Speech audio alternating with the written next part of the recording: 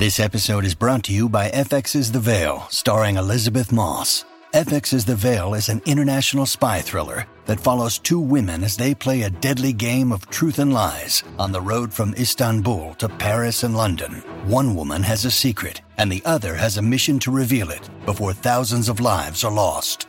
FX's The Veil, now streaming, only on Hulu. The talk show that's getting you talking.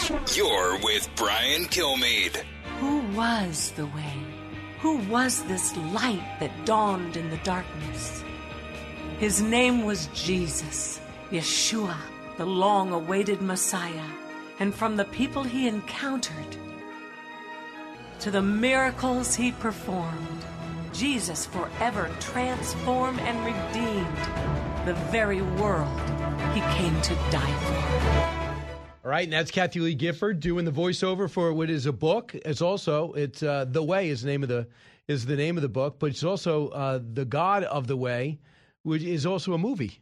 Well, yeah, you got them switched up, but that's typical of you this late into your day. The movie was called The Way. You know what? Oh, yeah, wait, is it really? Yeah, and the book is called The God of the Way. But it doesn't matter. You're so But you know adorable. what I'm talking about. Yes, I do. Right. It's pro God. Like you're not coming Yes. out agnostic. No, you're not going to come out agnostic. I don't. You may come out sick of me. That's not unusual. It hit the New York Times list, and it's first week now, and now it's available on DVD. Is that correct? The film's available on DVD. Can you download it from YouTube or something too? Not yet. No. It'll be streaming pretty soon. Okay. It was a Fathom film. You just got back from Israel. Just got back. How'd it go? It was a difficult trip this time. I hadn't been back in 3.5 years because of COVID, and I had some physical issues I didn't have when I was younger. And we do really, really strenuous hikes, and we go to places that your average tourist who goes to Israel, to get their picture taken with the camel on the Mount of Olives. That's their trip to Israel. I'm not putting it down, but that's not the way we go. We go, and it's all day long, like 6 in the morning till 6 o'clock. Are you seeing new stuff or the same stuff? Yeah, no, new stuff all the time. New stuff. It's really exciting. We go to this, I take people that have never been there before, so you got to cover some of those things as well. But you'd find it fascinating because we study not just what the Bible says, because the Bible basically is for me, it's like a pen and ink painting. But when we go and we study rabbinically, it's like getting all the it's like giving it to Picasso to put in all the color, because you get geopolitical and cultural relativity, which just makes it all come alive. You're a historian. I love to study history. I missed my high school graduation because I was at the first Jerusalem Conference on Biblical Prophecy in 1971. Wow. I was then a Bible nerd. But I had a big struggle with the Bible that I studied because I didn't believe a lot of it. And it turns out I was right. They were bad translations. The Bible was written, is one book. It shouldn't have ever been divided down the middle into the Old Testament and the New Testament. And the New Testament starts after Jesus is born. Well, right. It starts with the book of Matthew, which is, Matthew was a tax collector, and he was one of Jesus' disciples, one of the first original 12. Yeah, there's the last book of the Bible, the Old Testament, is Malachi. There were 400 years of Jewish history between Malachi and Matthew. That for some reason it was divided down the middle. The Jews were the Old Testament, the law, and the New Testament was Jesus and mercy and grace. Well, it's all one story of justice and mercy and grace, all of it, and all it's done is like so much in our life today and in our world. You guys talk about it every day. It divides us. And it was never meant to be a divisive thing. Right. It's a Jewish story, and that comes as a big surprise to an awful lot of people. So how long did it take before people, the apostles or others, started writing things down? Oh, immediately. A lot of them were not even learned people, though. They weren't Pharisees and Sadducees. They'd never been. But the oral tradition in the Jews has been heralded by everybody since that's the way heralded by accurate, you mean? Yes, okay. Yes, heralded by people that are scholars who don't particularly believe in a truth of it. I mean, just their genealogies were just unbelievable. Did you ever see the Book of Eli? No. With Denzel Washington. Was it good? Yeah, but it's about that. It's about that they don't need a physical book in front of them. They have it here. Right. They have it here in their head, and they had it in their heart. But the what about Essenes people who say did the Dead Sea Scrolls? It was all they knew it all. They had it, memorized. Right. The Dead Sea Scrolls, where do they fit in?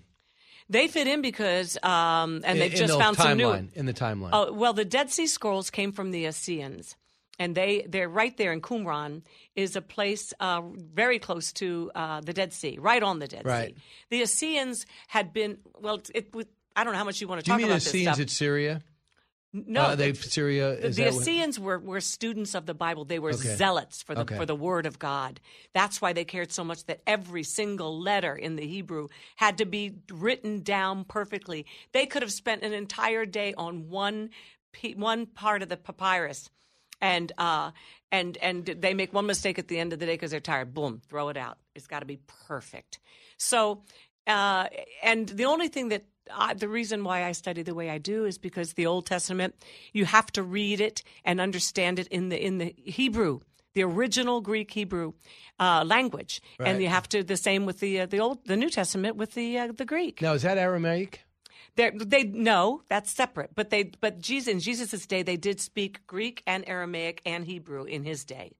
Mm-hmm. Because I know Mel Gibson said that when he wanted to do Passion of the Christ, he said, I had to go back and I wanted the original Aramaic. Imagine being an actor, having to learn a new language and have it translated. Some of the things Jesus said on the cross were actually Aramaic. Yeah. Okay. So that's what he's probably... Do you think does that strike you as accurate, Mel Gibson's portrayal? You know what? I know Mel. It's been a while. I know Mel, and I was actually... He asked me to host two showings of the Passion of the Christ at my house in Connecticut before it came out. He was concerned about the way the Jewish community in New York, the intelligentsia, the New York intelligentsia and media people were going to deal with the fact that there's been such enmity between Jews and Christians for centuries and centuries and centuries. Going back to what I talked about with tearing it down from, one's for you guys, the Old Testament, and the other's for us. No, that's just could not be more wrong. That's the biggest misconception in my mind after studying. And again, I'm no biblical scholar, right? But I study with the world's greatest. I have a passion for it. And I put my life's work towards it now, making sure that what I say is accurate. And so I don't just assume that it is. I make sure. Yeah, you get the most out of every day. And certainly you were talking about you had a chance to look at your trophy cases right before, and you noticed some of the pictures that you had, how much you've experienced in your life. Yes. So knowing that so much still lies ahead, you're still driven, right? Oh, my gosh, yes. But now I get to do people say to me all the time, how could you have given up your dream job when you left Regis once? Then you left your dream job when you were working with Hoda. And I said, you're just assuming it's my dream job. Right. My dream job when I was growing up, I wanted to be Annette Funicello. I wanted to be Haley Mills. I wanted to be a Barbara Streisand. I wanted to be in the music industry and an actress and write stories. So now, finally, I have my dream job. Right. I was played the clarinet up until 7th and 8th grade. I wanted to be in the music business. You wanted to be Benny Goodman? I was asked to stop. It was terrible. I was asked not to sing. Yeah, were you? And I've had 16 albums and made a living as a singer for 40 years. Who asked you not to sing? My sister's voice teacher, Selma Gottlieb. Certain things you never forget. Right. So she was a lovely lady, but my sister was a natural singer, great, just a beautiful coloratura soprano, and I was as you could tell, an alto.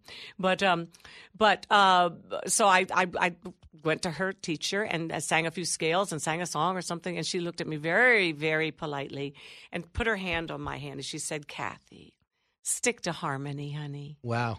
And she did me a great favor. So I remember because I got angry, right? And then I said, "I'm going to prove to her I can." Which sing. is a great quality, which you kept your whole life. Well, yeah. So, my sister lost her colon. The great singer lost her colon from stress in the same industry that fed my fantasies.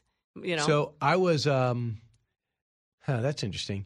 So I remember I was coming out of college. I wanted to do sports, and someone said, "Send your tape to this guy." So I sent my tape to this guy. I didn't get back to him right away, so I called him up. I got him on the phone. He goes, "Oh, I remember your tape.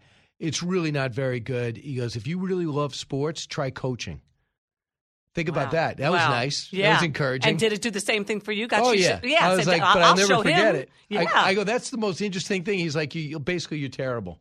So thanks you very much for No, the you were just inspiration. what they call green in our business. Thank you for spinning it positively. But you had the passion. I thought so. That's just it. What do you love doing? My daddy used to say to me, honey, find something you love to do and then figure out a way to get paid for it. And you've always reminded me of Regis because he did that too. He was told he had nothing going for him. He started out, and he worked in the radio station, I think, at Notre Dame. And he wanted to be one of those guys that was in the arena, Right. And he just got put down every time he turned around. But what he had was something nobody else had: the ability to be Regis. Right. Be himself. Be yourself. Yeah, God did not make a mistake with us, no matter what some people think. I think I told you this. From my college radio station, I interviewed Regis, and Yes. it was still, it wasn't a national show yet. Oh, excuse me. It was just about the to become a morning national show. show. The So the morning morning show. show. And I interviewed him. He greeted everybody as they left. Yeah. And then he sat on a couch with me with my microphone. And he said, my goal for the whole time was to get this network show. I had to get this network show because, but this is what I really enjoy. I realized this is the type of show I want to do, and things will take care of themselves. And obviously ends up with this syndicated show. Well, So that's when I joined him. right. Well, we'd been together in the local show for 3 years before we did the syndicated. True. We were called the Morning Show in Exactly. New York. So there's a story out now. I guess Kelly Ripa's leaving. She's moving on. And she addressed, I think today, or the New York Post picked it up today, about her relationship with Regis, who passed away at the age of 88, spending 10 years ABC's Live together. I didn't know it was 10 years, but she replaced you when you walked away. She said the pair was plagued by persistent rumors that they secretly loathed one another. And in 2017, Philbin claimed he'd never been asked back on the program, hadn't spoken to Ripa since the exit. She said, though Ripa did not dispute Philbin's claim at the time, something she now regrets. In an interview with Andy Cohen, she said Ripa alleged that she has been targeted and unfairly maligned due to her silence on that issue. Do you know the reality there? Yes, but you're not going to get me to talk about it. No? You know why?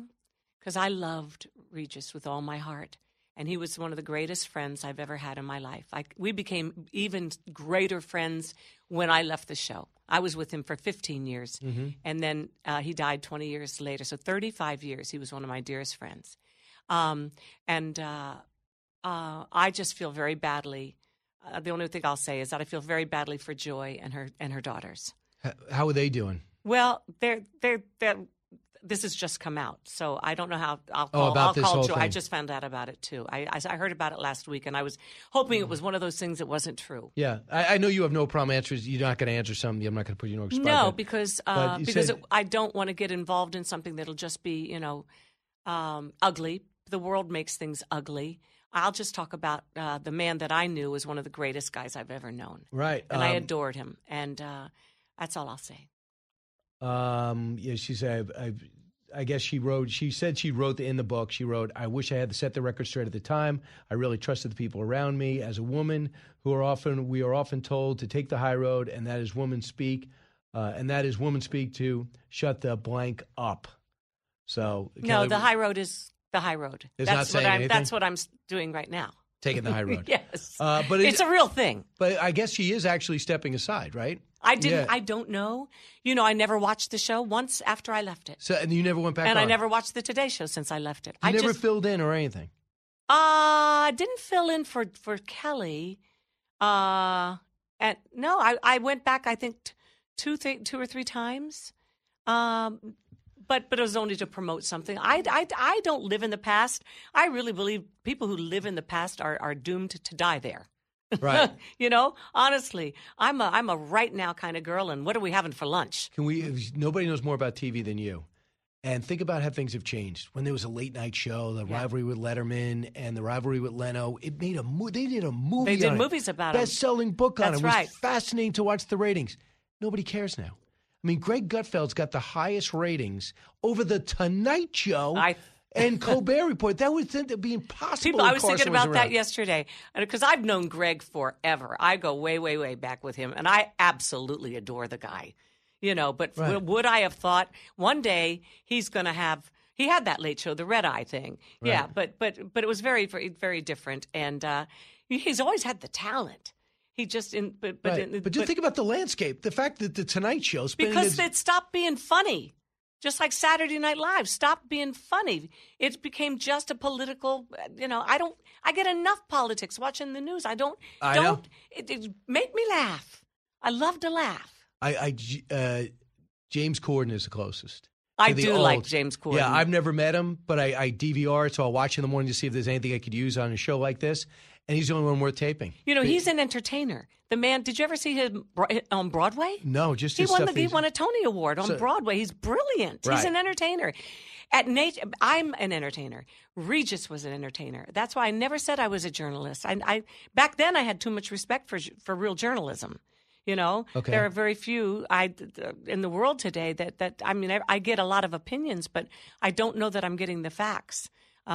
Journalism is not what it used to be. That doesn't mean there aren't great people still in it. There are. Right. But you gotta really search. Right, and hopefully you land in the right place. I'm talking to you, Cookie. Well, and Cookie is my nickname, so that's so unusual. So listen, when we come back, we have a few more minutes with Kathy Lee, who's kind enough to come in the radio. This is mandatory now. Anytime you come in the building, you have to do the radio. You always get me in trouble. That's true, but you didn't get in trouble this time. Back in a moment. Educating, entertaining, enlightening. You're with Brian Kilmeade. From the Fox News Podcasts Network.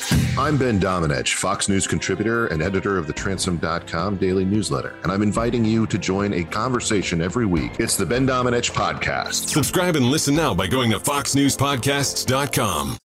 He's so busy, he'll make your head spin. It's Brian Kilmeade. This issue around the gender binary has taken up way too much space in the public conversation. I think that people are weary of it. I think that people having to put the she's and the this and that and the pronouns on their Zoom, all of that stuff starts to send a signal, I think, to working class voters that these people are not concerned about the things that affect me every day.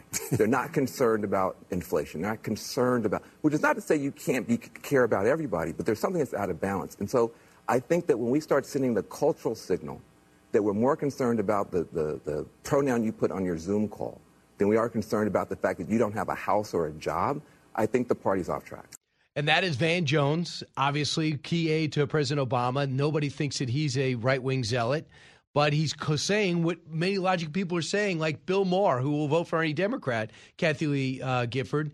And that is, what are you talking about? Second graders should not be told you can pick your gender. You should not be learning about sexual relations in these times. You can't be talking about binary, non-binary, and all these things that are going on. People don't even know where this came from when 60% of the country lives paycheck to paycheck. Well, we've lost perspective completely on what is important to people. And I don't care if you're a Republican or anything. People care about their children, and they care about what their children are learning, and they care about feeding them nutritious food, and they care about being able to get to a job they're grateful to have, and they can't even afford to get to the job because of the price of gas. And I think you're just foolish on either side of the aisle for thinking that something that polls all the way down at the bottom is the least interesting, or the least important to people. Concentrate. If you want to get people's vote, concentrate on those top three and give them real solutions to them, whether you're a Republican or Democrat on either side. That would be the smart thing to do. Right. If you actually try to solve people's problems. We used to debate different ways to solve problems. Now we can't identify the problem. No, because you've already been labeled a racist or a bigot or something before you even begin to discuss. Kathy Lee, thanks so much. It's always fun. Sorry. I'm in trouble again. Love you. This is Jimmy Fallon, inviting you to join me for Fox Across America, where we'll discuss every single one of the Democrats' dumb ideas. Just kidding. It's only a 3-hour show. Listen live at noon Eastern or get the podcast at foxacrossamerica.com. Listen to the show ad-free on Fox News Podcast Plus, on Apple Podcast, Amazon Music with your Prime membership, or subscribe wherever you get your podcasts.